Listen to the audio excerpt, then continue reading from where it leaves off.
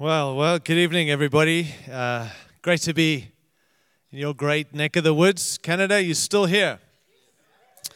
And we are delighted that we're able to come back and visit you in this great country. How are you doing? You good? You all right? You survived? You thriving? You happy? You're blessed to be gathering again? It's quite a miracle. Isn't it amazing how we appreciate the little things again when some of those things have been taken from us? And I'm just delighted to be back in your nation. And we prayed for you.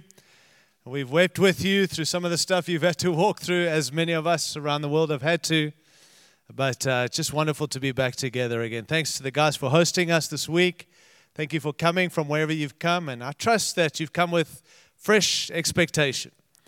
We've done Equips for many, many years, 40-something years. We've called them different things, but then since they've been a similar thing. And I just want to tell you this. We're grateful for what we've been involved in, but I'm super excited about what God's called us to walk into the future. And it does require a fresh understanding. It requires ears to hear, eyes to see, hearts to respond. How many of you know God's speaking? And when God speaks, it's always with a response. He doesn't just speak for the sake of speaking because he's got nothing else to do. He speaks so we would respond. He's looking for responders to his word, not just hearers, but responders. And I kind of think we're good at hearing because we have a whole lot of access to so many things. But if I can be honest, I'm not sure we're good at responding. And we don't actually do what we're told. We love to hear it, decide what we like, dislike, think about it, pray about it, go and find other information. But rather, just let's be people who are faithful to God and faithful with his word. I want to be found faithful with his word. I want God to speak. My biggest prayer when I'm preaching is, God, please speak. God, we need you to speak. And here's what happens when God speaks. We often say, thank you for that word, Lord, and we move on to to be faithful with the word of God is when he speaks, let's respond. What did God say and what must I do? Because when God speaks, he says things and he's looking for us to respond. And so I trust we together will be faithful with that. And God is speaking. God continues to speak. Those people who tell me God doesn't speak, it's generally because you've never opened your Bible or you're not opening your Bible. And it's kind of like saying, I want to get a text message, but my phone's off. How many of you know you need your phone on to get a text if you want a text? I don't want any more text, but if you wanted one. And it's kind of the same thing. It's like we want God to speak, but we've kept our Bibles closed. Open your Bible. And you know, the Word of God, God speaks. And someone said this, that the Bible is the only book that the author is always present when his book is read. God is always with us when we open his word. When we open God's word, God opens his mouth. And so I want to just tell you this week, God is speaking. God wants to speak. It's going to be through his word. And I trust we will respond to the things that God is saying. But it is great to be with you this evening. And I have the privilege of kind of just kicking us off tonight and trusting that we're going to really connect with what God's doing in every session, not just at the end of this time. And may you just find freedom in God this week and tonight as God challenges you just to trust, change, repent if you need to. Don't wait till the end in case there's no moment at the end. Just adjust as God reveals. Come back to what matters. Cheer each other on. But let's truly do some serious business with the Lord tonight as he takes us more and more to where he wants us to be. And I've been, like you, I'm sure, trying to find out and work out what's been going on through this crazy, crazy time. I think the best way I've heard it described is that we have not been in the same boat, but we've all been in the same storm. Many people say, we're all in the same boat. We're actually not. We're all in different boats, but we've all been in the same storm. And the challenge for us is, how do we respond in our boat to the storm that we've all faced together? And I trust you've been dealing with this stuff in your boat, that you've dealt with plugged the holes where the holes have been, maybe sorted out where you've been going, the direction you've been going. Whatever it be, it's not up to others to adjust your boat. It's up to you to adjust your boat. We've had to do that in local churches around the world. We've had to do that in different countries, different nations. Same storm, different boat. And I trust as we've come out of the storm, who knows what's next, that we've dealt with the things that needed to be dealt with. But the thing I want to say to us this evening is that the moment that we've been in has not paused the mission that God has had us on. God never stopped anything he was doing. Maybe God stopped some of what we were doing in order to remind us again of what He is doing and to remind us that without Him, we cannot do anything. And so God hasn't paused anything. He's carried on with His mission. I've dared read, and it's come back to me because it's my place in reading the scriptures that I've come back to the book of Jonah. And if you know me, it's the most irritating book in my life are those 4 chapters that irritate me to no end. And it's because in those 4 chapters, God has challenged me to no end every time I read that text. And I wish I could gloss over it, but it came to reading it again through this time, and I've gone back to this. And the revelation I've caught out of this book of Jonah is simply this. We are God's mission while we are on God's mission. We are His mission while we are on His mission. Did I need to explain that? Or are you understanding what that means? It's not just the mission we carry on with. God's got to deal with some stuff in us as He uses us to fulfill His purposes and His plans. It's interesting in the book of Jonah, Jonah chapter 1, it says, the word of the Lord came to Jonah, son of Amittai, go to the city of Nineveh and preach against it. But Jonah ran away. And for a chapter and a half, Jonah's running from God. In other words, God's issue was Nineveh, then God's issue was Jonah, to sort Jonah out, to get Jonah back to Nineveh to do what it is God called him to do. And the chapter 3, verse 1 of Jonah, the word of the Lord came a second time. Go to the city of Nineveh and preach against it. Note, God didn't change. Note His will didn't change. His command didn't change. His desire didn't change. His call didn't change. The one who had to change was Jonah. Maybe this crazy season we've been in, God's had to change us in order to get us back to walking in His plans and His purposes. And so it's not all bad. It hasn't been easy, but it's not all bad. And I want to tell you this evening, God's been doing some incredible things through this crazy, crazy time. The challenge for us, and I said this to the leaders this morning, is that we're not to be distracted in this season by what God's not doing because we're not able to see what God is doing. I've been frustrated. I have been angered. I have been mad. I've been disappointed. I'm being honest. I've been saddened by what's happened. I've seen churches shut down and never open again. In America, 35,000 churches shut down and have never opened again. The doors of those churches have shut down and are not coming back. 35,000. And I'm not here to throw rocks or point fingers. I'm just telling you there's a problem when the church shuts down because we went through a difficult time.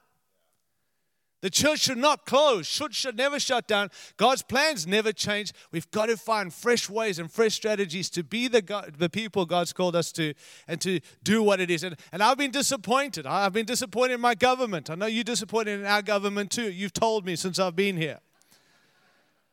I've been disappointed in what people have said. I've been disappointed by the stuff I've seen on social media through believers. I'm just telling you, I've been so focused and disappointed on what we've been doing that God had to get my attention to remind me again of what He's been doing.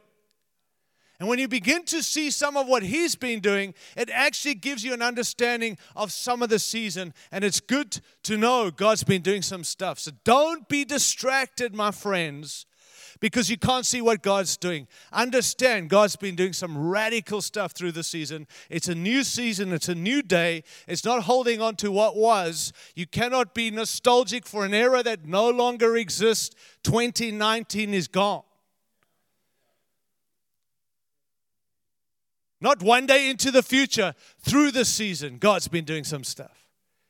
Has He adjusted and changed some things in your life? Proverbs 29:18, where there is no vision, the people perish. Where there is no revelation, the people cast off restraint. But I love Eugene Peterson's version in the Message. He says, when people cannot see what God is doing, they stumble all over themselves. But when they attend to what God reveals, that's where they're most blessed.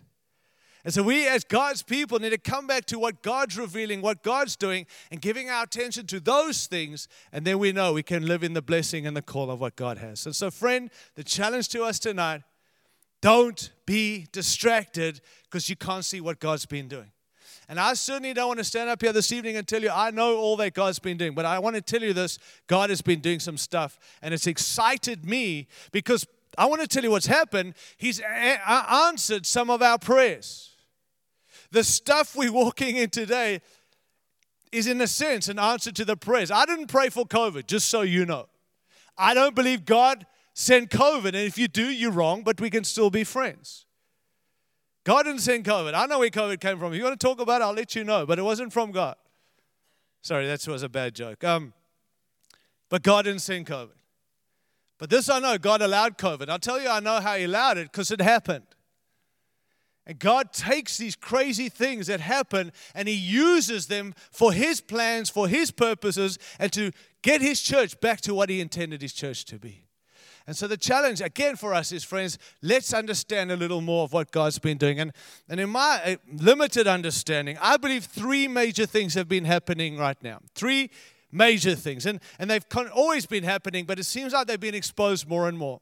The one thing that's happening right now is that people are sinning like never before. And I know that people have always sinned, and I know in the book of Genesis where sin entered the world, I understand that, but it would seem that it's at another level sin, and it's been exposed, and can I say it's been exposed in the church as well. It's like people are sinning, our governments, again, I'm not dissing our governments, but it's like exposing of corruption, and no one seems to care. And sin is everywhere, and people are sinning, and it's like been shown more and more. And I want to just tell you, it doesn't matter what you think about sin, God hates sin. God will never endorse sin. God will never allow sin. Sin is what put His Son on the cross. And so while we think it's okay, I'm not talking about sin tonight, God doesn't believe it's okay. And so we're seeing people sin like never before. Lawlessness, 2 Timothy 3. I'm not going to read it to you, but go read it. It talks about godlessness in the last days. And you know what Paul says? Avoid such people. It seems like we endorse such people. And Paul said, avoid those people. Avoid those people. Stay away. Keep far away from them.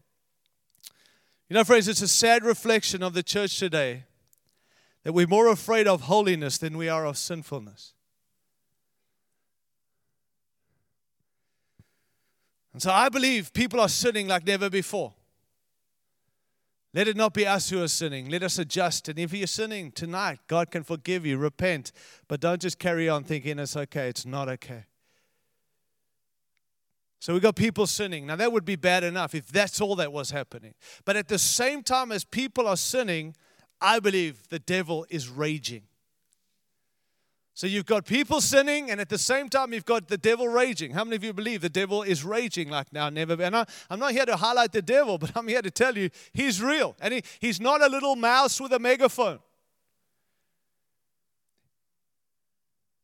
The Bible says in 1 Peter chapter 5, verse 8, be self-controlled and alert. Your enemy, the devil, prowls around like a roaring lion, looking for someone to devour. Resist him, standing firm in the faith. And the devil's raging. So you've got people sinning like never before. You've got the devil raging like never before. I was just recently in South Africa, and I went back there, and we went and had a few days at a game park. We saw some lion. I'm telling you, we saw some lion. I prayed, Lord, I want to see a lion. When we got in, I told the game ranger, he said, what do you want to see? I said, lion. Just give me a lion. I just want a lion. It's my favorite animal. But we saw so many lions. I'm like, find us something else. But let me tell you, the lion are no joke. And the Bible says the devil prowls around like a roaring lion. Marcus was with me, we had a lion simply, ooh. And I just about died when he just looked up and hooed us. Didn't even roar, just hoo. We actually had 4 elephant coming towards us, and we were caught in the middle, and about 7 lions going for the elephants. And we were stuck in the middle in the center, and we were like, I'm about to die. My whole family, my 3 sons and my wife and my friend. And I was like, take my friend and kill them, but not my family, Lord. Now, I don't want to lose you in the story, but I want to tell you, it's no joke when a lion roars. Yet we downplay the intimidation of the enemy. And I'm just telling you, the devil's raging like never before. He's intimidating, and we are needing to be aware and to stand true and resist. He's raging. He's using us to rage against each other. Social media, I'm not going to just stay there. We go there and we are taking each other out on social media. And my friends, best we stop. We've got a calling together to unite around purpose. Stop taking each other out and raging against each other as the devil's using us to divide the house of God. Thank you, sir. It's a cesspool out there on social media. I got friends who won't talk to each other, unliking each other, unfollowing each other. We're on team together for the kingdom, and we won't talk to each other because we are posting something about a vaccine or something else or a COVID this or racial this. And I'm just telling you, it's never going to end. And best we unite around the King and His kingdom. Because He knows, mess us up. You know, social media may not have enabled the lame to walk, but it has enabled the dumb to speak. Let us not be those dumb speaking and dividing and letting the devil use us to rage against one another. Are you there with me, friends? We've got to contend for unity in this season and come back to the things that really matter. So you've got man sinning, not man, people, because I say man and everyone say, yeah, it's the men. No, women too. I'm just telling you, women are sinning too, just so you know. Yeah, okay, we'll move on. But I can tell you the story of creation. No, let's move on. So, man, people are sinning. Just a joke. Relax. It's not a joke, it's in Scripture. But anyway, we'll keep it as a joke. Nothing joking about Scripture. But hey, so you've got people sinning. You've got the devil raging. Now, if those two things were happening, it would be bad enough for us to try and minister into that. But at the same time, my dear friends, and this is what I want to highlight tonight, at the same time, God is shaking. People are sinning, the devil's raging, and God is shaking. God is shaking.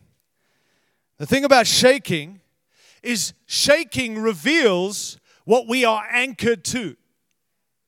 We don't know what we're anchored to till the shaking takes place. And when the shaking comes, the Bible's very clear, that which stands is the kingdom. Anything that's not the kingdom will be shaken, must be shaken. It all comes down, but the kingdom of God is the only thing that will not be shaken. One Sunday in 1916, G. Campbell Morgan stood in the pulpit of Westminster Chapel in London to deliver his sermon. World War I had been raging for 2 years, killing and maiming countless soldiers and shattering the prosperity of Europe and America. Death and suffering were everywhere. And Morgan preached a sermon entitled, Things Shaken, Things Not Shaken, from Hebrews chapter 12, verse 27. He said, if we have learnt nothing else, surely we have seen our smug self-confidence rocked to the core by the hand of God. He closed his sermon that war-ravaged Sunday with these words, for every shaking of the earth, the people of faith thank God. Only the things which are not vital can be shaken. Only the transient can be destroyed. The real things of life abide, faith, love, and hope. Through the shaking of these are they manifested. Or as Haggai said, by the shaking comes the desire of the nations, which is Christ Himself. May He direct our hearts into that patient waiting for Him, that is born of our sense that the shaking of all things is of God, and that only that which can be shaken can be destroyed. See, he understood something of the need for the shaking of God. And I'm not sure, friends, that we as followers of Jesus understand the need of shaking and the need for shaking. And I want to tell you this evening, I hate the shaking, but I've learned to understand why we need to be shaken. And I'm grateful that this side of eternity, God shakes things that can be shaken so we don't waste our time, our effort, our resources, our families, our lives, giving ourselves to something that we will get to heaven because of Jesus, but we would have realized we wasted our lives on things that have no eternal bearing. And so we've seen churches shut down. We've seen people leave. We've seen buildings go. We've seen stuff happen, and it's broken my heart. But I'm still grateful today that God did it this side of eternity so we can fix it and make sure it's all kingdom or it's not. And so shaking's a good thing, and that's what this guy understood. Shaking reveals God's hand. God shakes things up. And I want to tell you that God shakes to break down. God shakes to break things down. But God also shakes to break things up. He shakes to break open. Think about that. It's not just to tear us down. I've always believed the shaking of God is always to bring us down. And one day I was spending time with my Father in heaven going, why are you shaking? And I felt the Lord tell me, you're only focusing on the breaking down. There are other things that happen when I shake. I break things open. Are you listening, friends? There are things that were shut, but through the shaking have now been opened. I've never heard people talk about God, the great door closer.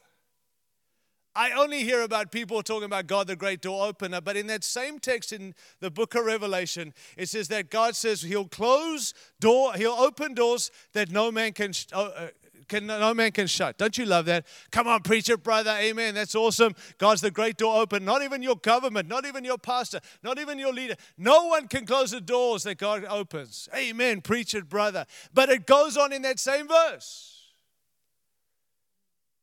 It says that He closes doors that no man can open. That has to be the devil.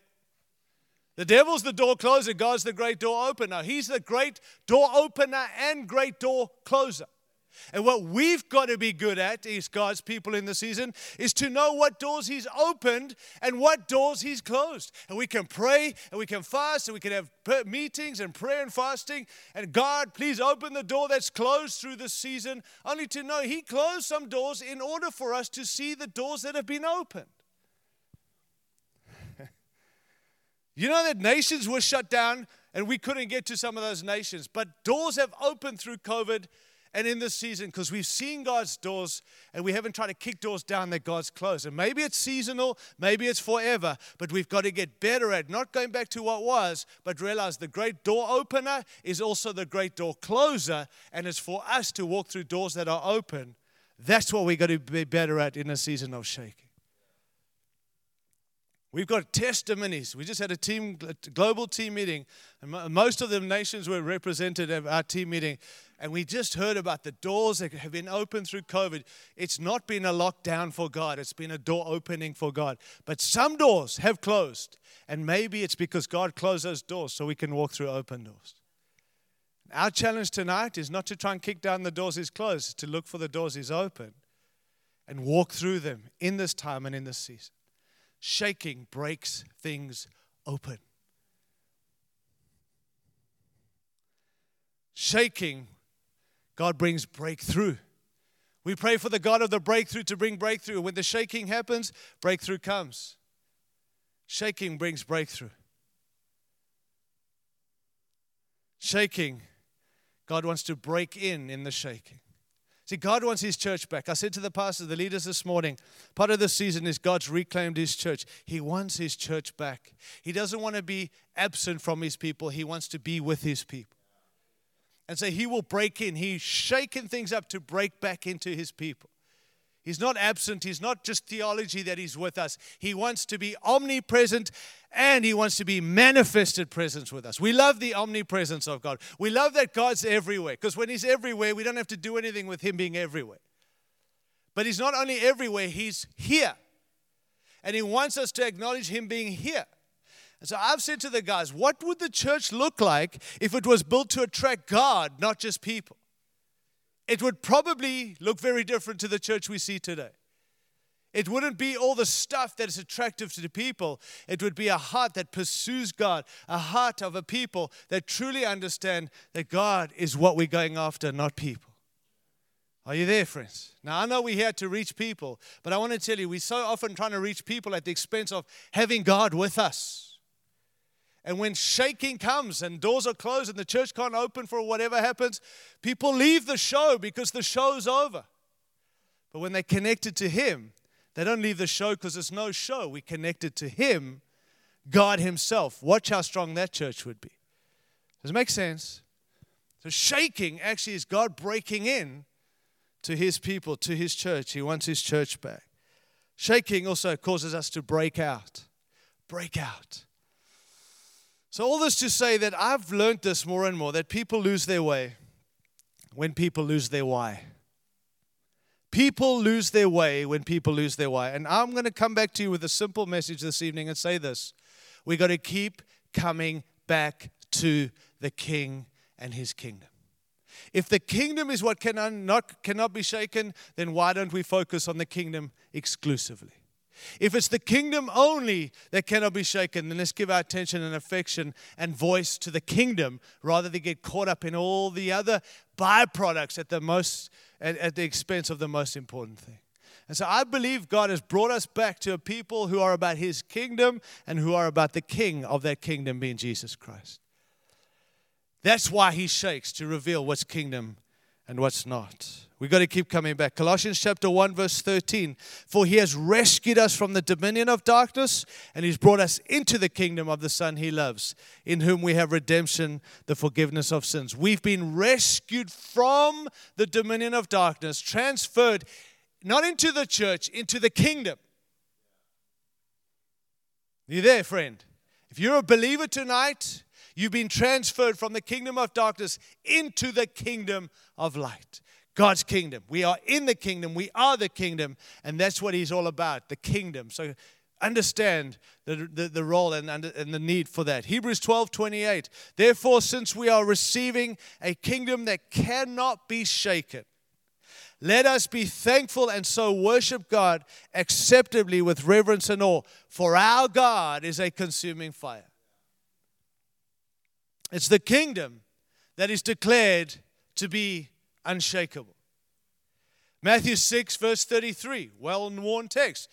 Seek first His kingdom, which I believe is His will, and His righteousness, His way. And these things will be given or added unto you. So seeking the kingdom is our priority as believers. Matthew chapter 13 verse 44, Jesus speaking about the kingdom. It says, the kingdom of heaven is like a treasure hidden in a field. When a man found it, he hid it again, and then in his joy went out and sold all he had and bought the field. Now, I know that Jesus was using that as an illustration, but let me just remind you, He bought the field for the treasure, not to have another field. Are you hearing this? What gave that field value was the kingdom. But some of us are so busy taking care of the field, we forgot the reason we have the field, because of the treasure. The kingdom is what gives value to everything we do. He didn't buy the field for a field. He bought the field because He wanted the kingdom. It's the treasure that got Him to buy that field. And I think sometimes, I'm just being honest, we the church are so busy with the field, we forgot the field has no value without the treasure, the reason we have the field. Romans 14, 17 and 18. For the kingdom of God is not a matter of eating and drinking, but of righteousness, peace, and joy in the Holy Spirit. Because anyone who serves Christ in this way is pleasing to God and receives human approval. Just as you read Scripture, and I've gone back and spent a lot of time in Scripture in this crazy season because it's all I had. People were phoning me, what do we do here and how do we? And I'm like, I don't know. Let me just tell you what the Bible says. And I had to go back. And I said this morning. One of our friends, Ken Grenfell, many of you know Ken. He's one on our Translocal team. He's a prophetic guy, one of the prophetic guys on our team. They're based in Virginia, the U.S. And he was here.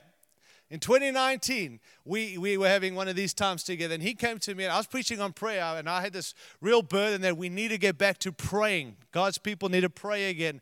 And he went in at home, and he came back, and he said, I had a dream last night. I'm like always nervous when prophets dream, just so you know. I'm like, here we go. Were you eating pizza? What were you eating before you had the dream? Sorry, I'm just doubting a little, but I've had some interesting words from dreams, but so he said, I was dreaming. I'm like, oh, Ken, were you dreaming while I was preaching or were you dreaming while you were sleeping? Like what? And he said that my dream was this. I was driving this vehicle full of people to an NCMI prayer meeting. And he said, and I dropped all these people off at this NCMI prayer meeting, and I parked my vehicle. And then I got out my vehicle and I started walking to the prayer meeting. And then I realized I'd left my Bible and my notes in my vehicle. So I went back to my vehicle and my vehicle was gone. He said, but I was saddened because my notes and my Bible were in the vehicle. As I turned back to walk to the meeting, I found my Bible. My notes were gone. The vehicle was gone, but my Bible was in the sidewalk on the way to the prayer meeting. And then we all came out of the prayer meeting. And he woke up and he said this, 2019, all right, friends, before COVID. And he said this, the vehicle, I believe, he said, represents the church or ministry. It disappeared. 2019. It was gone. Now, if he told me that and he said that means God's taken away the church and ministry, I would have pulled out the stones and rocks and thrown rocks because there's no way that could have happened. But guess what? It did happen. The vehicle was taken, gone. And he said the vehicle represents the church or ministry. And for a season or a moment, somewhere globally, it disappeared. And he said, but what I believe God's saying coming into this new season is that it's going to require the Word of God, because that's the only thing he found. Not his notes, not his preaching stuff. The Bible, the Word of God was the thing he found. And he was on his way to a prayer meeting. It's going to be prayer and God's Word that's going to get us into the season God has for us going forward. And what a great confirmation on what I'm preaching on we need to pray more. Only to find out in 2021, I finally woke up. Sorry, I'm slow to learn. And I looked at that prophetic word. I called to him and I said, did you know that we were going to shut down globally and ministry as we know it would cease for a moment like it has? And he said, of course not, which I'm grateful for honest prophets. But I want to tell you, we can't highlight just that. We need to know going forward, it's going to require prayer and God's Word. Radically word-based. Not adding God's Word, not tagging on, not finding 5-point sermons through His Word. It's coming back to the will of God, the Word of God. And so I've spent a lot of time in the Word of God and in prayer. And here's what I want to tell you. The Bible, certainly the New Testament, it is all about the kingdom of God. Kingdom living is the central theme of the entire New Testament. Jesus spoke more in the Gospels about the kingdom than anything else. Jesus' first sermon was on the kingdom of heaven being at hand. Matthew chapter 4:17. He prayed to the Father that His kingdom would come here on earth. Matthew chapter 6, verse 9 and 10. It's the kingdom that is delivered over to the Father. 1 Corinthians chapter 15, verse 28. It's the kingdom that demands repentance. Matthew chapter 3, verse 2. It's the kingdom that Jesus explained to the bewildered disciples before Pentecost in Acts chapter 1, verse 3. It says that Jesus, after His suffering, He went about and showing many proofs and convincing people He was alive. And for 40 days after He was raised from the dead, what did He preach? The kingdom. It's the kingdom that Nicodemus was seeking at great personal risk. John 3, verse 3. It's the kingdom that is not in word but in power. 1 Corinthians chapter 4, verse 20. And I want to shift and challenge us again tonight that we need to pivot in this season from being church-focused back to being kingdom-focused, because what's shaken is everything can be and will be shaken. Now, I know that most of you have heard me talk on these things and go, yeah, I agree with that. I'm not asking, do we agree? Have we pivoted? Are we church-focused or are we kingdom-focused? And I want to tell you, there is a difference. And if we're going to walk in the plans and the purposes of God in this season, we've got to pivot and shift intentionally back to kingdom and not just be focused on the local church. Are you there? See, I believe the church is in the kingdom, and the kingdom is in the church, but the church is not the kingdom. The kingdom of God is unshakable. The kingdom of God is eternal. The kingdom of God is absolute. The kingdom of God is infinite, no limit in time and space. And can I say, none of those descriptions apply to the church. Are you there? 35,000 churches shut down. How many of you know that's not kingdom? People have left the church. The churches have been shaken. I've seen splits in the church all my life. I'm 50 years old now, and I've grown up in the church. And I have seen splits in my day in church. People come, people go. People split it, people shut it down. And let me tell you, kingdom doesn't do that. Church can do that. Why? Because the church is not the kingdom.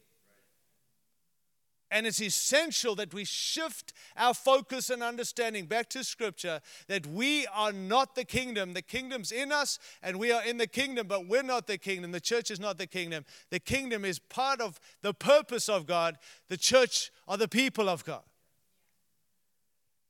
And when you make the people the purpose, we're in trouble of losing purpose altogether. Does that make sense? You need both. It's not either or. I'm not pitching them against each other because they are hand in hand. It's like two legs. How many of you know I need both my legs? But these legs are not the same. I'm right-handed. You can see my awesome no, I won't. I just remember. My right calves are bigger than my... No, they're not the same leg, just so you know. But both legs are needed for me to operate and walk. And I want to suggest the church and the kingdom of this is similar. One's the left, one's the right. We need both legs, but they're not the same leg. And when you pitch them as the same, we end up becoming about the church every single time. And then the shaking comes, and we've got to redo this and relook at this, and we've got to try and motivate people and stand up here and get the evangelists in to make us feel bad for not evangelizing. And we've got to mobilize people to the mission and keep them on mission. We've got to keep talking about Jesus. If you catch kingdom, you catch those things automatically.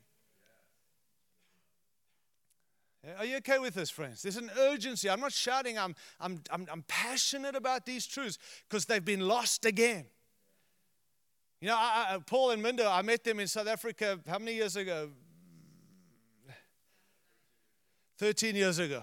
And I was preaching in a church there, and they were in that church, and I preached on the kingdom, this kind of stuff. And he came to me. I just was I was planting. I was in the middle of planting, moving from Australia to plant in the U.S. They're American. And they said, I'm so glad you're taking this message to America. They need to hear this. And I was like, well, you're American. You should be in America too. Why are you in South Africa? Get over there. And it took them a while, but they finally came. But I want to tell you, it was the passion message that I was carrying. And then I planted in America, and we started our church like this, and we preached kingdom, and we preached kingdom. And then people came to me and started saying, tone it down, bro. If you just calm down with kingdom, we would get more people. We would bring more people. More people would come to this church. We would be bigger. More churches would partner with NCMI. And I don't believe I listened, but I believe it got in there. And I began to wear down and get busy with the stuff of church life and church structure. And those things matter, but we put aside the kingdom because we allowed people to dictate what God's called us to do. And the shaking came, and I watched much of what we gave our lives to fall apart. And I said, never again. It's kingdom or it's nothing, because we got to come back to what really matters. And I love Canada. I really do. I know you think we joke because we're from America. I love this nation. That's why I'm here. And I'm telling you, friend, there's a pressure on this nation like no other nation to calm down, to just settle down. Don't come with this stuff. Just fit in. Just be another church, another great church. And I'm telling you, God, He'll never play that game. It's kingdom or it's coming down. And tonight the Lord releases us to be intentional about both legs, not the leg people want to hear about. Are you okay? There's a distinction between the two. It must be clear. The reciprocal nature of the two must be held in tension. It's not either or. But most people talk about the church. Very few talk about the kingdom. And I'm saying let's bring them together by focusing on the kingdom again. We can never separate the kingdom and the church. They're different, but they're essentially inseparable. They would need to walk together as two legs, as I said. But they have different meanings and content. The kingdom is the purpose, and the church are the people that fulfill the purpose. We've got to stop preaching the people are the purpose. Can I say to you this evening, the church is not about people. The church is a people who are about Jesus. And that is a very different way to see our mission and our mandate. If it's about people, it's what about us? If it's about people who are about Jesus, it's what about Jesus? Very different. Church needs to view itself as Jesus did. The church is an agent of God's mission. We're not the goal of God's mission. We're the agency through which His kingdom comes. I believe when the kingdom is declared, the church is built. When we proclaim His kingdom, the result is that the church is built. But when we preach the church, the result is not the advancing of the kingdom, and it's not the standing strong of the church. Kingdom causes the church to be strong. Does it make sense? The kingdom is our priority, and out of that proclamation, people are called out into the body, ecclesia, to embrace Christ's lordship. So here's the challenge again. We need a kingdom-shaped view of the church, not a church-shaped view of the kingdom. We need a kingdom-shaped view of the church, not a church-shaped view of the kingdom. We're not to get distracted with upkeep of the church instead of advancing the kingdom of God. And I want to tell you, I've watched, and as a leader, I've been busy trying to keep the church being the church at the extent of actually advancing the kingdom. The upkeep of the church is not our call. The advancing of the kingdom is what we're being called to. Are you there, friend? And this season's been crazy, and we've had a season of trying to gather the people back. But I'm telling you tonight, from the Father, it's about advancing the kingdom, not keeping the saved saved. Is that okay? So what is the kingdom? Well, I believe it's simply the rule and reign of God. Simply the rule and reign of God. Wherever God rules and reigns, how many of you know that's the kingdom? It's not this mystified, mystical, unknown, weird thing. And when I listen to people talk about the kingdom, I'm overwhelmed how weird that is. It's not weird. I don't fully understand this, but this I know. The kingdom of God is the rule and reign of God. Wherever God rules and wherever God reigns, that's His kingdom. God's reign through God's people over God's place. That's the kingdom. A kingdom is that territory over which the king reigns. And so the point being, it's if I pray for someone tonight and they get healed, how many of you know that's the kingdom? People say, oh, you guys are kingdom now. Yeah, well, you bet we kingdom now, and we kingdom not yet. One day, full reign of God will come. But right now, there is some of the kingdom coming in and through us. As we take land, as we take territory, when someone gets saved, it's the kingdom, the rule and reign of God come in their life. When we pray for a marriage and God brings restoration, the rule of God comes, it's the kingdom. When we pray for sick people, they get healed, it's the kingdom. The breaking in, the rule and reign. God's put us here to bring advancement for His kingdom, not to grow the church. And I'm a church guy because without the church, it's what Jesus is building, but we, the church, have to focus on the kingdom, not the church.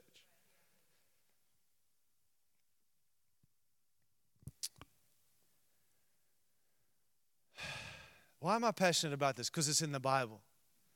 But also because I've been given a mandate from heaven to get this job done. And I'm desperate to get the job done. And why do we have to keep preaching the same things? It's because we focus on the wrong things.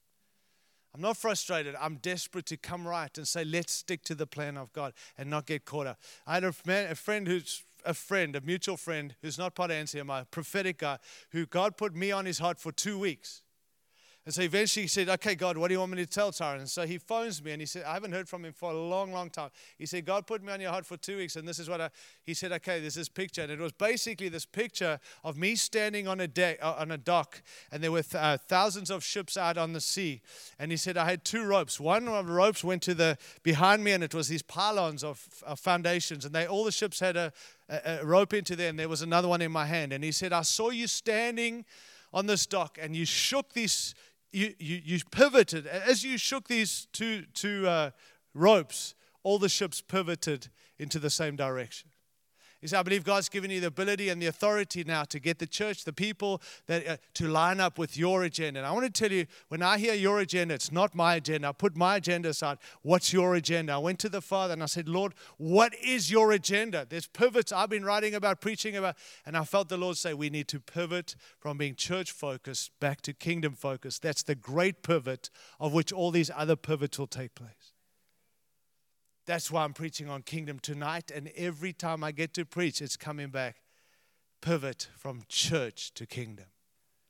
Are you there, my friends? Not for my glory, for His. And I know we know this, but I'm asking honestly tonight, are we shifting and are we focused on the kingdom, or we keep defaulting back to our church?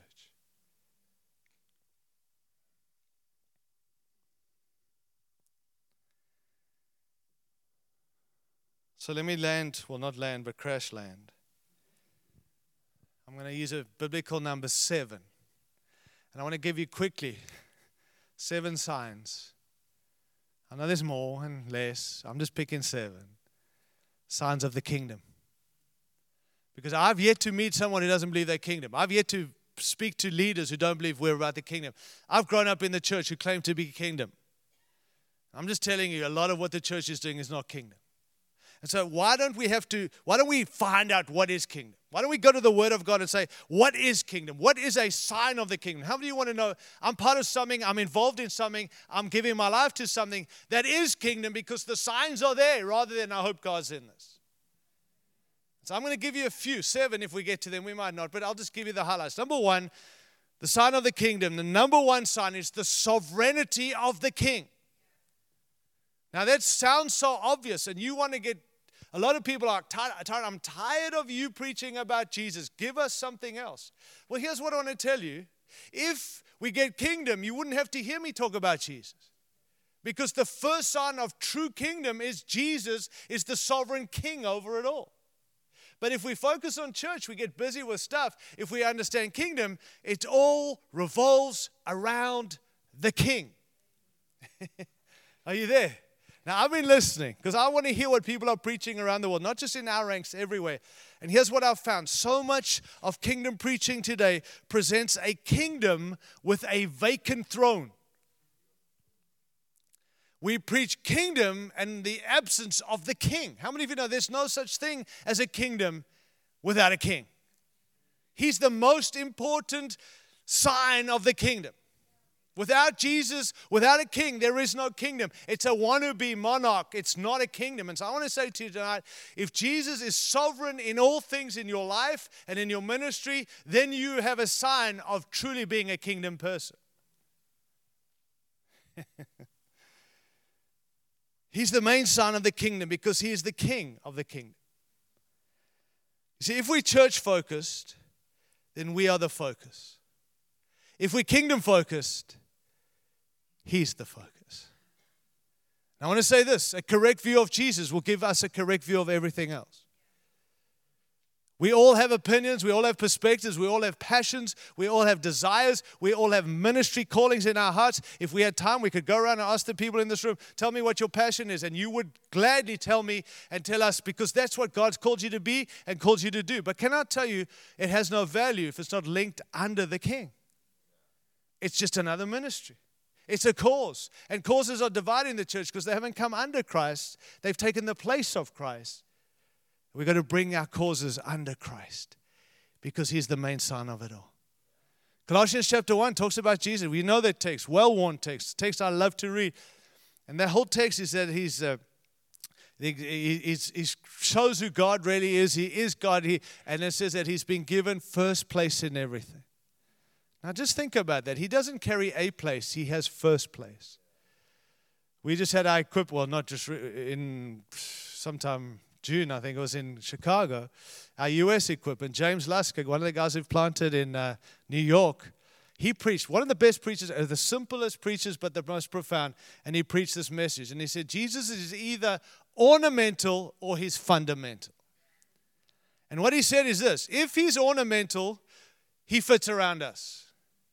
If he's fundamental, we fit around him. And I believe that in most of the church today, Jesus is ornamental. We tag him on, we put him where we want him, rather than fundamental. We fit around him. We become more like him. The Bible says that Jesus has not been given a place. He's been given first place, preeminence, supremacy, first in everything. Not a place, first place. Are you there? I'm challenged by that truth, friend. But if I'm about the kingdom, then the king has full rule and reign in me, over me, through me, and he's the main sign of it all.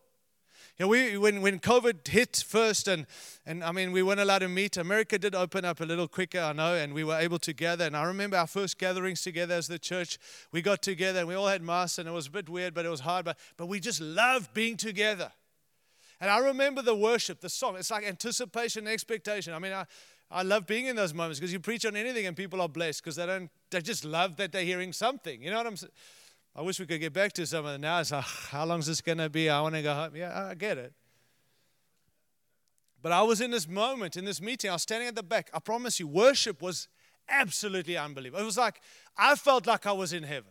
It was a picture of heaven for me. It was Jesus honoring. It was Jesus' focus. It was all Jesus. We weren't questioning who we were singing about. This was sovereignty of Christ. The words that people were bringing were like out of book of Revelation 1, the throne room. And I'm standing at the back. Everybody, the musos are on their knees, the people on their knees, the pastors on their knees. And I'm just sitting there, standing at the back going, this is awesome. And I remember saying this to Jesus: you must be so blessed by what's happening, because I'm so blessed by what's happened. And I felt the Lord drop into my heart. Luke chapter 6, verse 46. You know what that says? Why do you call me Lord, Lord? Do not do what I say. It's like building a house on the sand. And I was like, what does that mean? And what that meant was we having this moment of ecstasy and glory and sovereignty and wow, Jesus, and you are all Jesus, and it's all about you, Jesus. But the majority of us will get up from that meeting and walk out the doors and go back to our thing, our wants, what we want, rather than do what he says. And we need these moments. And I'm trusting to this week we're going to have these on our knees, undone, surrendered afresh and all. But I want to tell you, friends, it's not enough to have a moment and go back to your own life. If it's him, it's all him. And the reason we can call him Lord is because we do what he says, not because we have a moment with him. And that is not harsh. That's God saying to us, don't call him sovereign Lord and not do what he tells you to do. I was rebuked from my being in heaven to reality here on earth.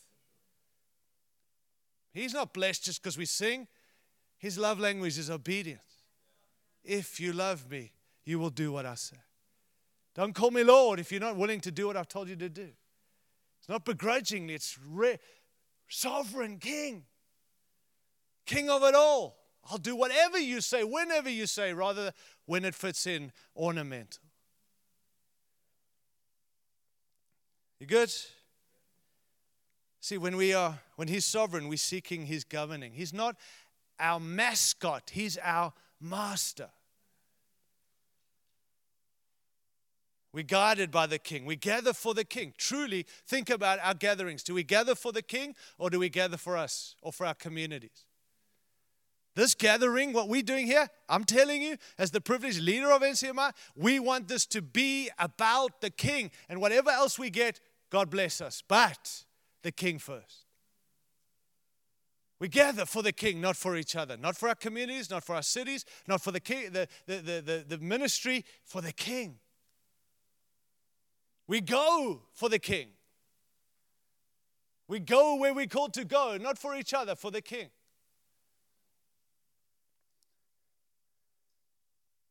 Can I be vulnerable for a moment? I just got back to Australia. First time I see my parents in 3 years. Didn't think I was going to ever see them again. I couldn't get back to Australia with this crazy season. I know many of you can't see your family. I know we're in the same storm here. But I finally got back there. And my parents are not well. Their health isn't good. My dad's, by the grace of God, still alive, but I don't know how long. And every time I leave, never going to know if we're going to see him again. And I remember sitting there in Australia recently going, Lord, why can't I just come back here? And at least have a few years, just with my parents. Because my greatest regret is I live in America, they live in Australia, and their last days I was in America and they were in Australia. Why can't I just go there and have some time and just be there? And I felt the Lord say, you're not in Australia, or you're not in America for America. You're not in America for the church you planted. You're not in America for the people. You're there for me.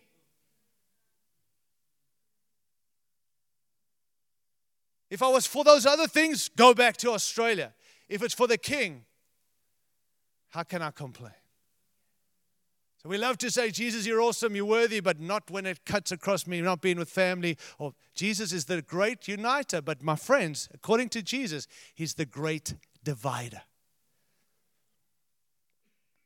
I am where I am because Jesus moved me to America. Cannot claim Lord and live in disobedience. Are you with me? You okay? Forgive me for being vulnerable for a moment. If it was for the people, I'm gone. If it was for the church, I no longer lead that church. I should go. But Jesus reminded me, you're there for me. Choose them or me. And he's worth it. Now, I still believe I can go spend time in Australia. And if I do move back, it's not disobedience. But it just was a great reminder. I'm there for him. Go for the King. Grow for the King. Glory for the King. One of my most go-to scriptures. Anyone who's heard me preach, I always go to Matthew 16. I've re-looked at Matthew 16. And Jesus asked, who do people say I am? Some say John the Baptist, Elijah, Elisha, one of the prophets. And Jesus said, what about you? Who do you say I am? He said, you're the Christ, you're the Messiah, you're the Son of the living God. And Jesus said, blessed are you, Simon, son of Jonah, that didn't come to you by man, but by my Father in heaven. Your revelation of me has come from my Father. And he said, I now call you Peter, and on this rock I will build my church. And then he says, and I'm giving you keys, not of the kingdom, not to the kingdom, keys of the kingdom. Now give me a bit of leeway here, but I've looked at that and I believe what Jesus is saying. Now that you know who I am and you're trustworthy with your revelation of me, I can now trust you with the kingdom. Not because you're faithful with little, because you're faithful with your revelation of me. When you know who the King is, you can be trustworthy with the kingdom. And in this room, we hear this evening saying, give us more, and there's more for us, and there is more. But how dare we ask for more if we don't know who owns it all? But when you know who it belongs to, he can trust you with more. Am I making sense, friends? We've had some times of toughness and seasons of, we all have, but as this team, we've had some time. In transition, things were tough for us. And I'm just telling you, God brought me to a place of finding his son again. I didn't get saved again, but I found Jesus again and the revelation of Christ. And I felt in those moments, God said to me, if you're faithful with the revelation of my son, I can trust you with the nations of the world. And I've had to say to the team I'm leading, guys, don't get clever with Jesus. Make it about Jesus, because the promise to me is the promise to us. Be faithful with Jesus, and he can trust you with the nations and cities. But if you're faithful to the church and not the kingdom, he will take it and give it to someone else. I didn't come to say this evening, but know this. Jesus is not added on. He's the most important sign of the kingdom. And we have not understood kingdom if Jesus is not sovereign over all.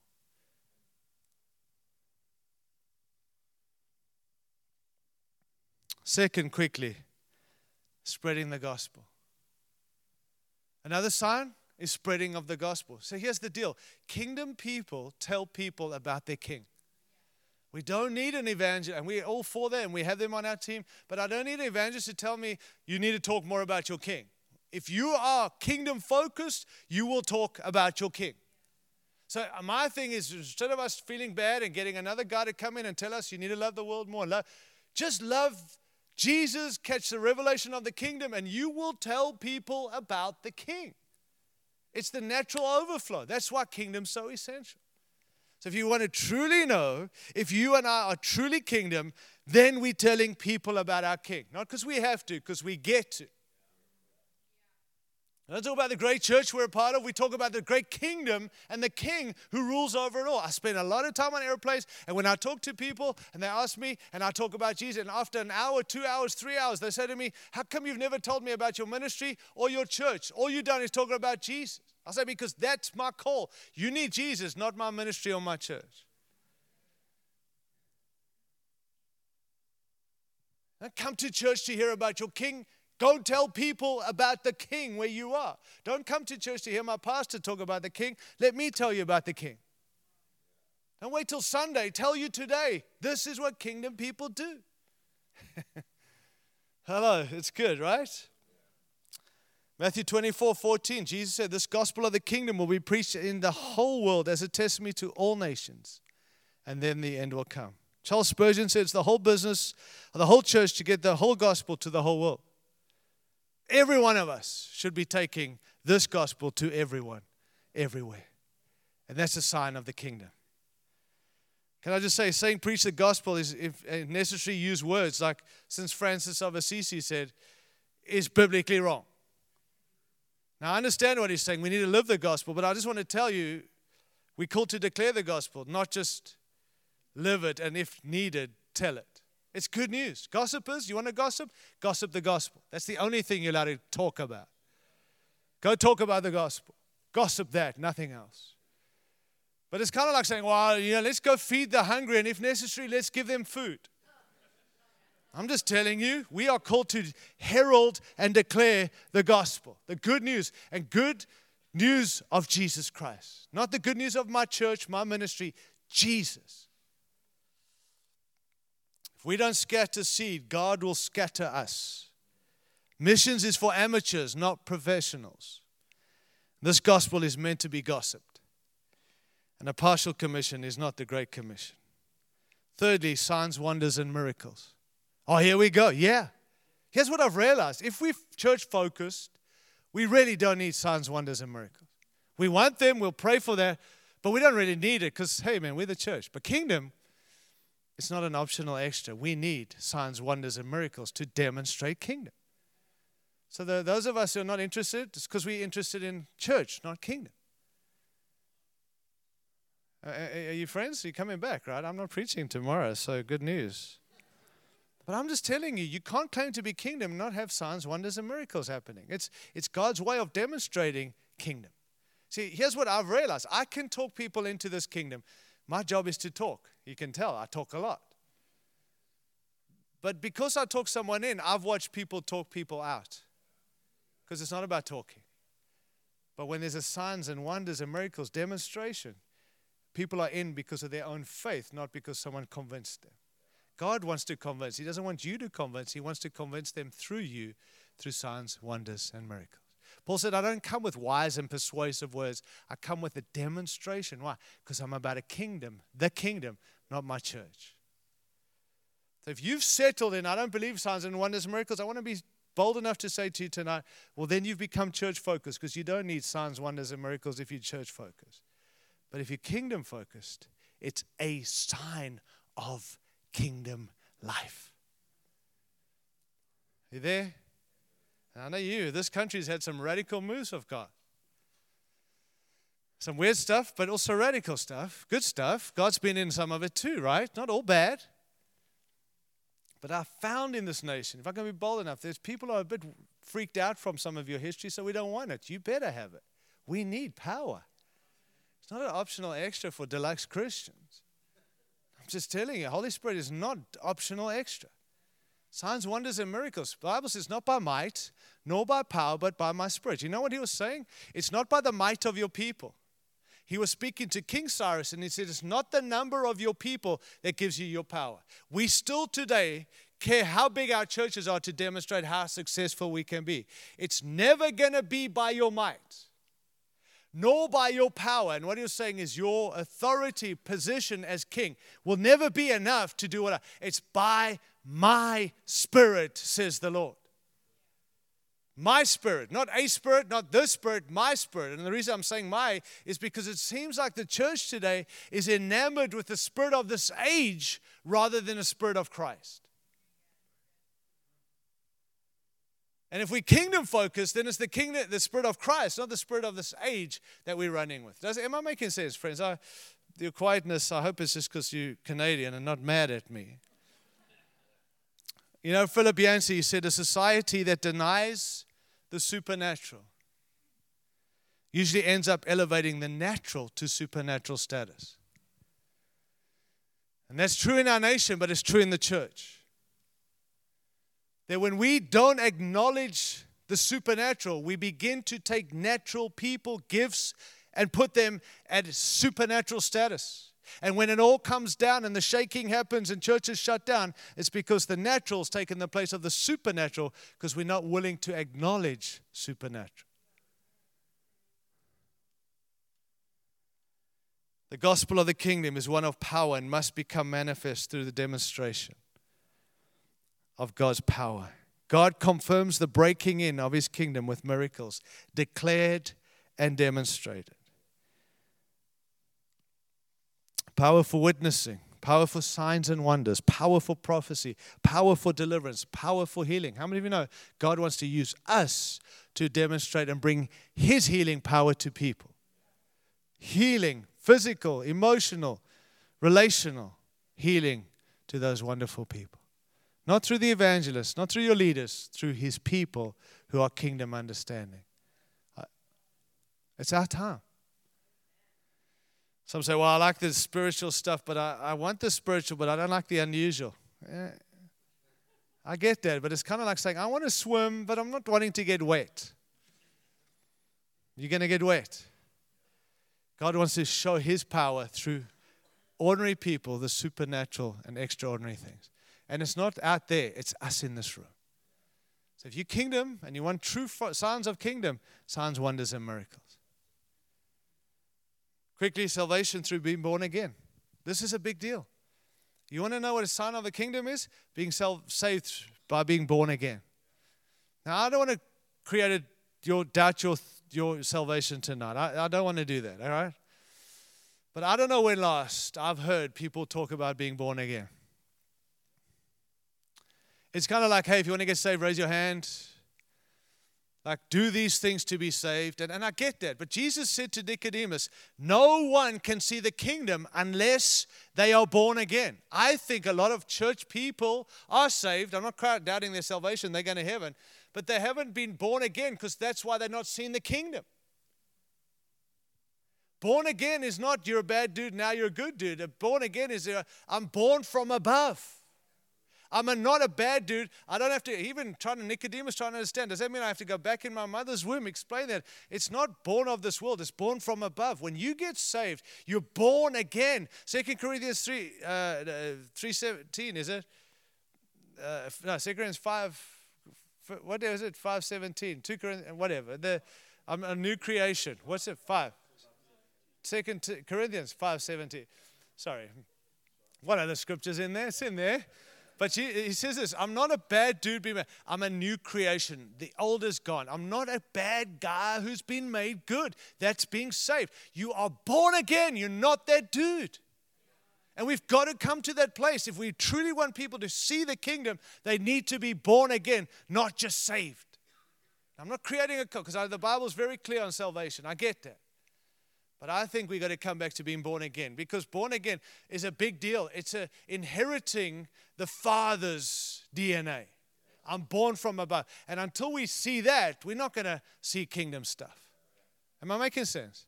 So rather than, hey, if you want to get saved, put your hand up. Let us talk about being born again. And watch how people will adjust. Born from above. This understanding of rebirth is critical, friends. It really is. Kingdom people, please hear this, don't live at the foot of the cross. They live at the feet of Jesus. So I hear people, Easter, here we go, and now we go back to the cross. The cross is the entrance into the kingdom. We don't stay at the entrance. We come through the cross into the kingdom. Jesus is not on the cross. Jesus is in heaven right now. Our role as kingdom people is to worship Jesus at His feet in heaven, not at His feet on the cross. I'm not nullifying the cross. Without the cross, we have nothing. But we don't live at the cross. We don't go back to the cross. We come into the kingdom. Live for the kingdom, not for the cross. The kingdom of God provides a holistic understanding of salvation. Not only what we are saved from, but also what we're saved for. What we're saved from death for life. We're saved from shame for glory. We're saved from slavery for freedom. We're saved from sin for following our Savior. We're saved from the kingdom of darkness for the kingdom of light. And I say to be saved into God's kingdom is to embrace God's comprehensive rule over every aspect of our lives. And that's a far cry from merely asking Jesus into your heart. It means a new life, a new identity, and a new kingdom. That's what it means to be born again. Another quick point I'm landing, I promise. I wish I could skip over this one. Suffering is a sign of the kingdom. Very quiet. We'll move along. But I'm just telling you, it's a sign of true kingdom people. Suffering, not because you're an idiot. Suffering because you're serving God. In Acts chapter 14, verse 21, it says they preached the gospel in that city and reached a whole number. They went about encouraging and strengthening the brothers in the faith. And this was their message of encouragement. We must go through many hardship, they said, in order to enter the kingdom of heaven. Their message of encouragement was hardship. But their focus was not church, it was kingdom. I'm not going to prophesy what lies ahead because I don't know. But this I know. Persecution comes to people who are kingdom focused. And it's not COVID.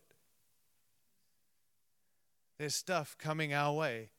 If we're not kingdom focused, honestly, friend, we probably will subside away from truth. I'm just telling you, it's part of the kingdom people to understand persecution is what comes our way. Church people go running. Kingdom people stay the course. Why? Because it's for something greater than a people. It's for a king.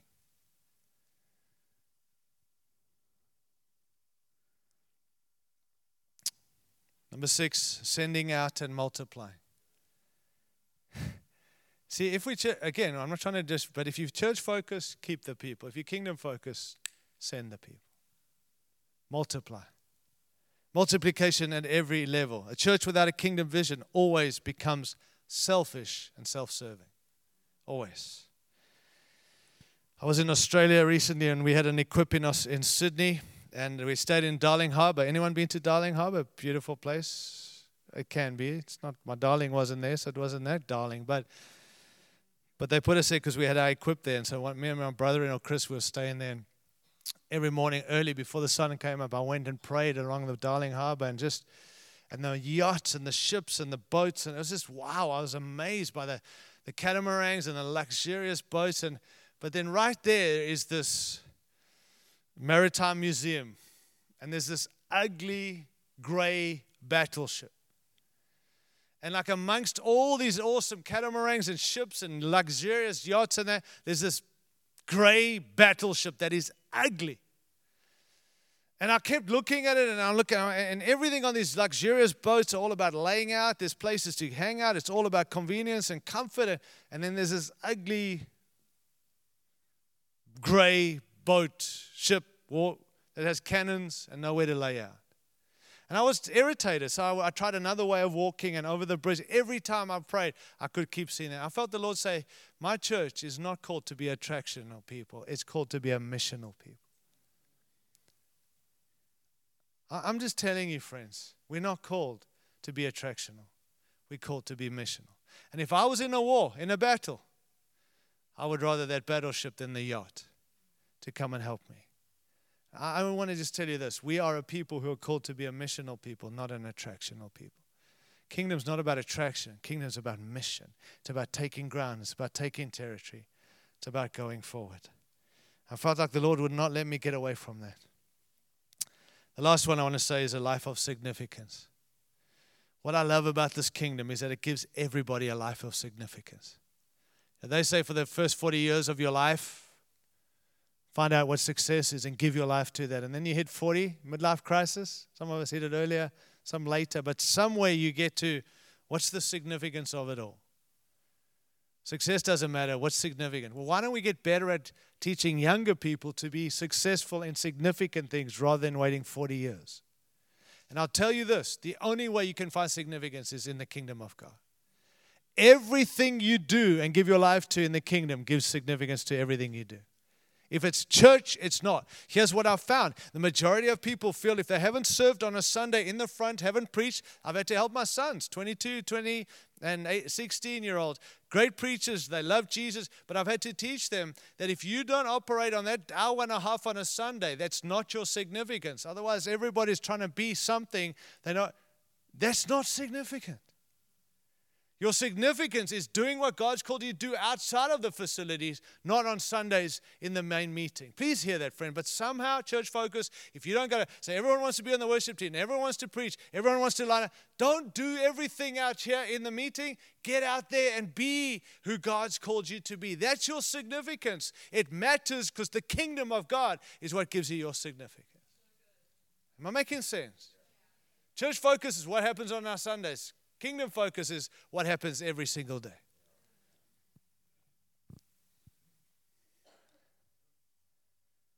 We need to live as if God's kingdom exists, that our participation in it really matters. You know, for too long we've said this: if you to die tonight, where will you spend eternity? And that's a radical question that needs answering. But kingdom people understand this. If you wake up tomorrow, it is as relevant as if you die tonight. If you wake up tomorrow, who or what will you live for? Those are the questions that matter. Not if you die tonight.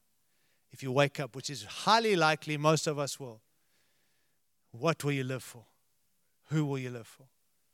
And the kingdom gives value to going to work tomorrow, going to whatever you're doing. It's the kingdom of God that gives you your value, friend. You want a life of significance? Get involved in the kingdom of God.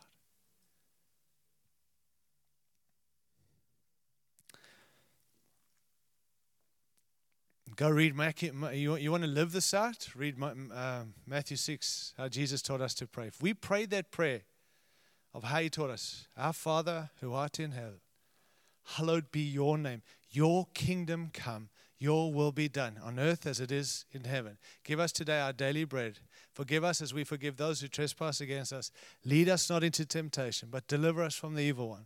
For yours is the glory, the power, dominion forever and ever. Amen. If we pray that, not verbatim, but with that heart, we would live for the kingdom every single day. That's the solution to how we do this. Not every year we get to preach around kingdom. Every day we pray, your kingdom come. And I've been stuck in America through COVID. I love my country. First time I've been there 2 years straight, where I've seen all 4 seasons in Denver. Never knew that we had all 4. I heard about them, but I never experienced them. Now I have. It's beautiful. All seasons are great. But I want to be honest with you. I found a lot of my identity in my calling of preaching to thousands of people all over the world.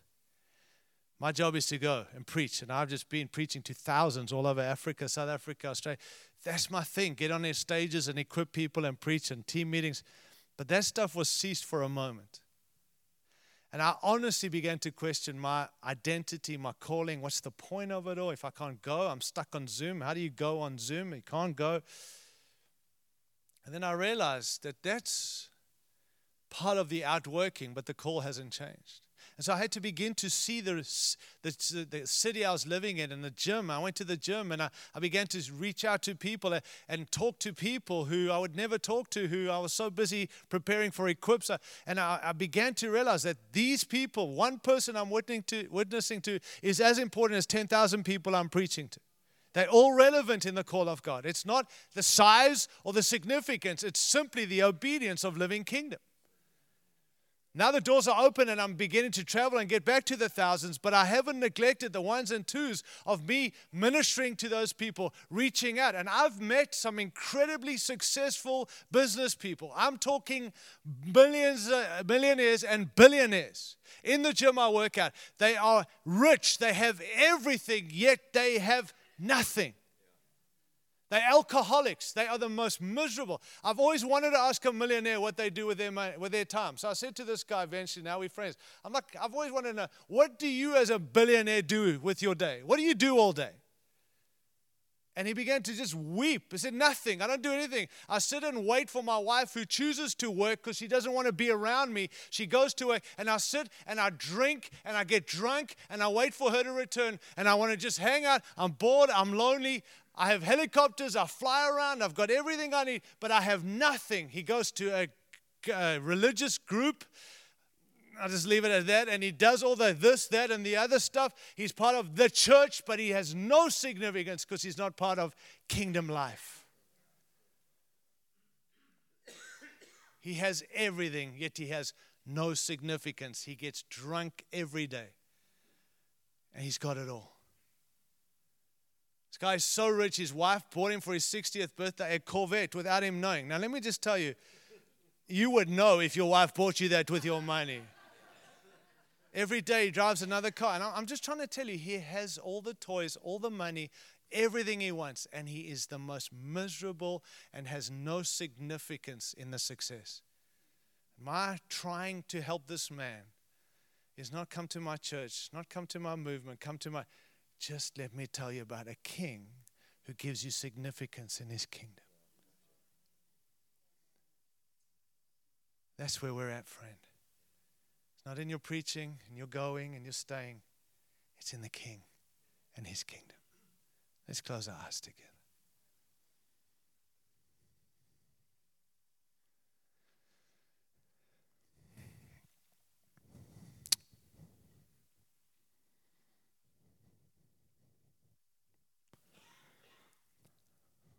I want to give us tonight in this room an opportunity to yield and submit again to the rule and reign of Jesus.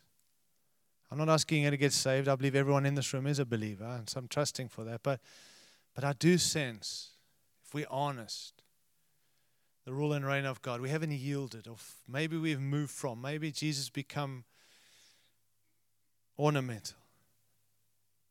Maybe we love singing to him. We honor him every morning before we go. But we actually become about our thing. And again, it's not a rebuke. It's an encouragement tonight to come back to King and kingdom. Church leaders, those who govern God's people, can be about the church at the expense of the kingdom. I've been that. You can't go tell others about this kingdom and this king if you're not yielded and submitted to this king in his kingdom, the rule and reign. Maybe there's stuff you're going through tonight that you just need the rule of God to break in. And I believe tonight he wants to, we're not going to call you out and have this long ministry, but we can't talk about the kingdom and say, go home and pray about it. There's the rule and reign of God in this room tonight. If you've got marriage issues, I believe, honestly, it's the rule and reign of God that will bring stability to your marriage. If you are sick physically, emotionally, the rule and reign of God can come and fix you right now. Relational tension, he can heal you. But it's coming back to submitting to the rule and reign. And so I'm going to just ask you to respond however you need to respond. If it means you raising your hand to him, if it means you getting on your knees, we're not going to I just feel like there's a response, and then we'll hand this back to Mark and land it. But friends, I don't want to convince you. My job is not to convince us. My job is to tell the truth and let the Spirit convince us of truth. But I'm telling you, I honestly believe with all my heart. I've got so many preachers I've brought to this week, but I can't get away from this preach. This is what we need to hear again. But would you respond? If you need to, just get on your knees, stand up, sit down, whatever you got to do. not for me, for you and your King, to allow the rule and reign of God to come. And so I'm going to silent now, be quiet for a moment, and we're going to all just do what we need to do. And if you don't need to do anything, just enjoy Jesus for a moment. But there's a fashioning and a forming us this week. Not hearers, He's fashioning and forming us to be.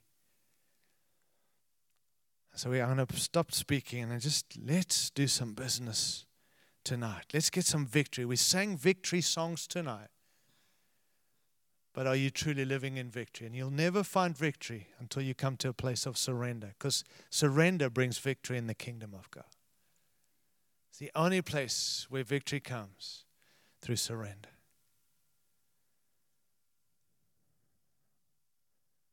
So let's respond to our King tonight. Let's behold our King. Let's make room for our King.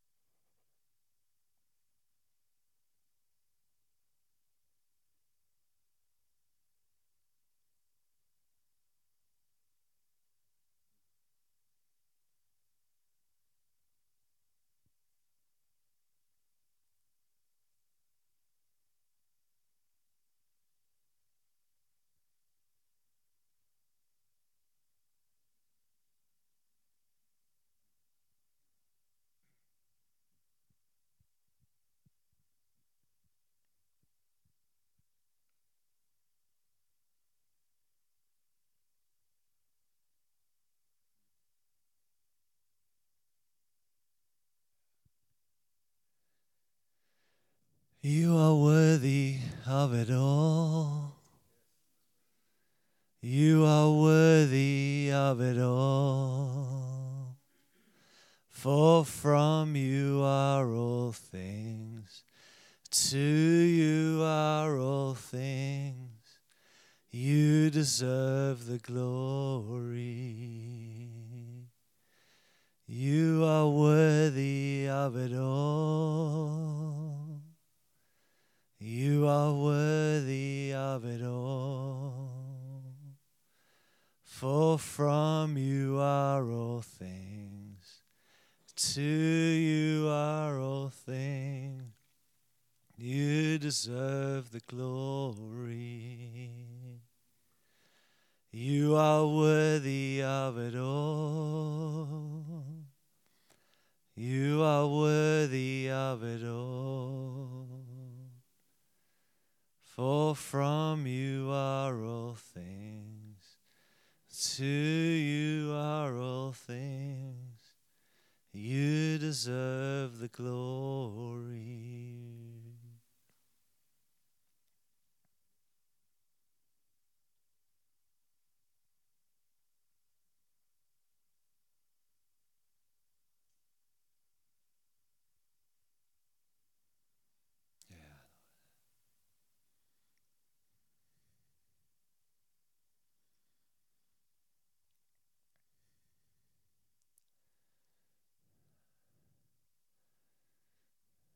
Stay in that moment. Just stay in that for a moment, friends. I know we got to go, but I feel like there's a deep work just happening. And I don't want to distract, but I feel like if you are physically ill tonight, would you just stand up where you are? I feel like the Lord wants to heal people tonight. If you're physically ill, just stand up.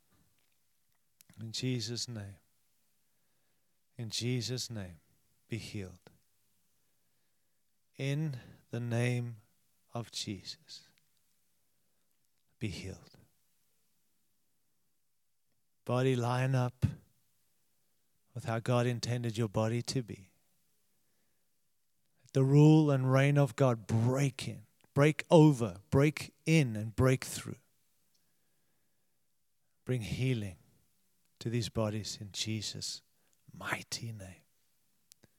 Be healed. Be healed. Be healed in Jesus' name.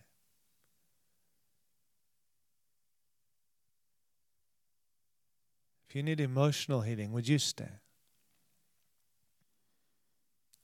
In Jesus' name. Keep standing, those of you who are physically ill. Trust the Lord to heal you. We don't need to come to you and lay hands on you. I believe in laying hands, but I also believe it's in the power of authority of Jesus. In His name. Jesus didn't pray for healing. He spoke healing. We come not in our authority. We come in His authority. Be healed. If you need emotional healing, in Jesus' name, be healed. Be healed in the name of Jesus. Bring order, Lord, to chaos. Bring healing to pain. Bring revelation. Bring wholeness and well-being in the name of Jesus. Be healed in Jesus' name. Just receive where you are. Don't pray. Let us pray for you. Just receive. If you're ill, sick, be healed in Jesus' name. If you need relational healing, would you stand in Jesus' name? I'm not singling you out. I'm just wanting to be faithful. Relational healing, whatever that means, just stand up and in Jesus' name. Would you take, Lord, what is impossible, what is perceived to be impossible, and would you in this moment make it possible? Restore. Relationships that are done, would you restore those relationships tonight? In Jesus' name. In Jesus' name, be healed.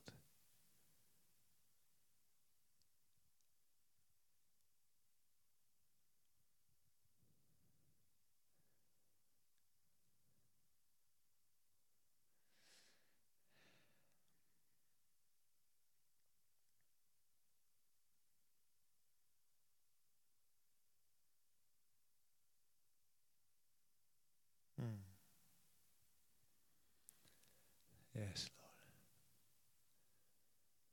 Thank you, Lord.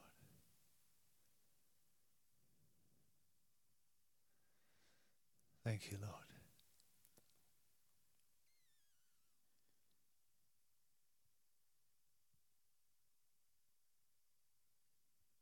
Thank you, Lord. You know that surrender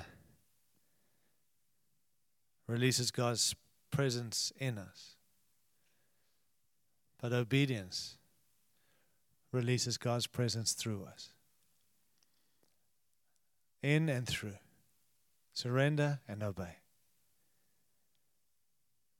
So Lord, we all just stand as I give the mic back to Mark. Can you just raise your hands in one? Thanks for your patience, guys. It's been 3 years, right? Come on.